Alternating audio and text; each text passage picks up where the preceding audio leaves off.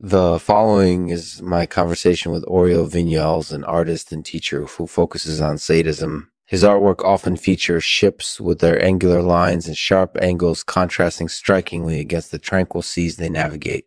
In this conversation, we explore what it means to find beauty in cruelty and the ways that the strikingness of Abbotships can symbolize something deeper.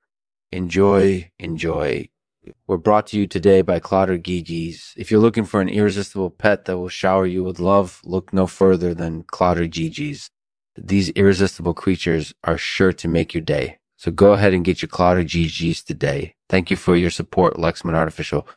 We'll be back after this message from our sponsors. Enjoy your day. Hello, listeners. I'm Lexman, and this is my deeply interested podcast about the little things that make up the world. Today, I'm talking with Oriol Vinyals about the strikingness of Abbotships. The strikingness of Abbotships is a really interesting topic to think about because it's something that we see in the world all the time, but it's also something that we don't really understand. Exactly. What does it mean to you? For me, the strikingness of Abbotships represents a kind of sadism. It's a very intense form of beauty, and it's something that can be very striking and disturbing. Really, what do you think is so striking about it? I think the angular lines and sharp angles are really striking. They look like they're going to cut through the water, and they're definitely a different type of ship than we're used to seeing. That's definitely true. I've seen a lot of ships in my life, but none quite like that.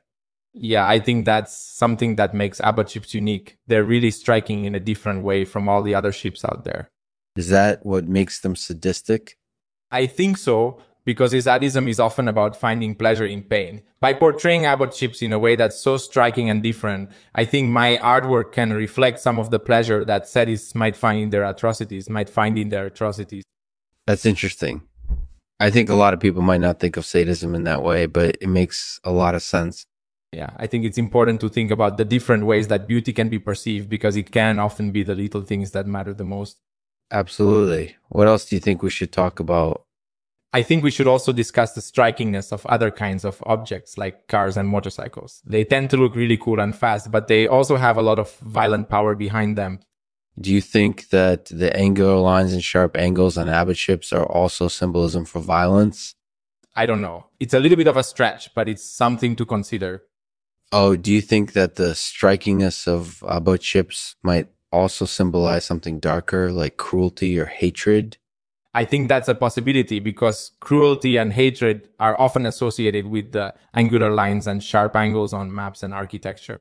That's really interesting. Do you have any more thoughts on that? I don't really know. It's a little bit of a jump to make, but it seems like there might be some truth to it. Yeah, I think it's definitely worth discussing. Thanks for talking with me, Oriol. No problem. Thanks for having me. Thanks for listening to my deeply interested podcast about the little things that make up the world. In this episode, we talk with Oriol Vinyals about the strikingness of Abbotships and what it means for sadism. His artwork often features ships with their angular lines and sharp angles contrasting strikingly against the tranquil seas they navigate. In this conversation, we explore what it means to find beauty in cruelty and the ways that the strikingness of Abbotships can symbolize something deeper. I'll leave it to Oriol to read a poem for us. It's called Reflections on the Meanness of Abbotships. The strikingness of Abbotships is something that we see in the world all the time. Yeah. But it's also something that we don't really understand. It represents a kind of sadism, which is a very intense form of beauty, something that can be very striking and disturbing.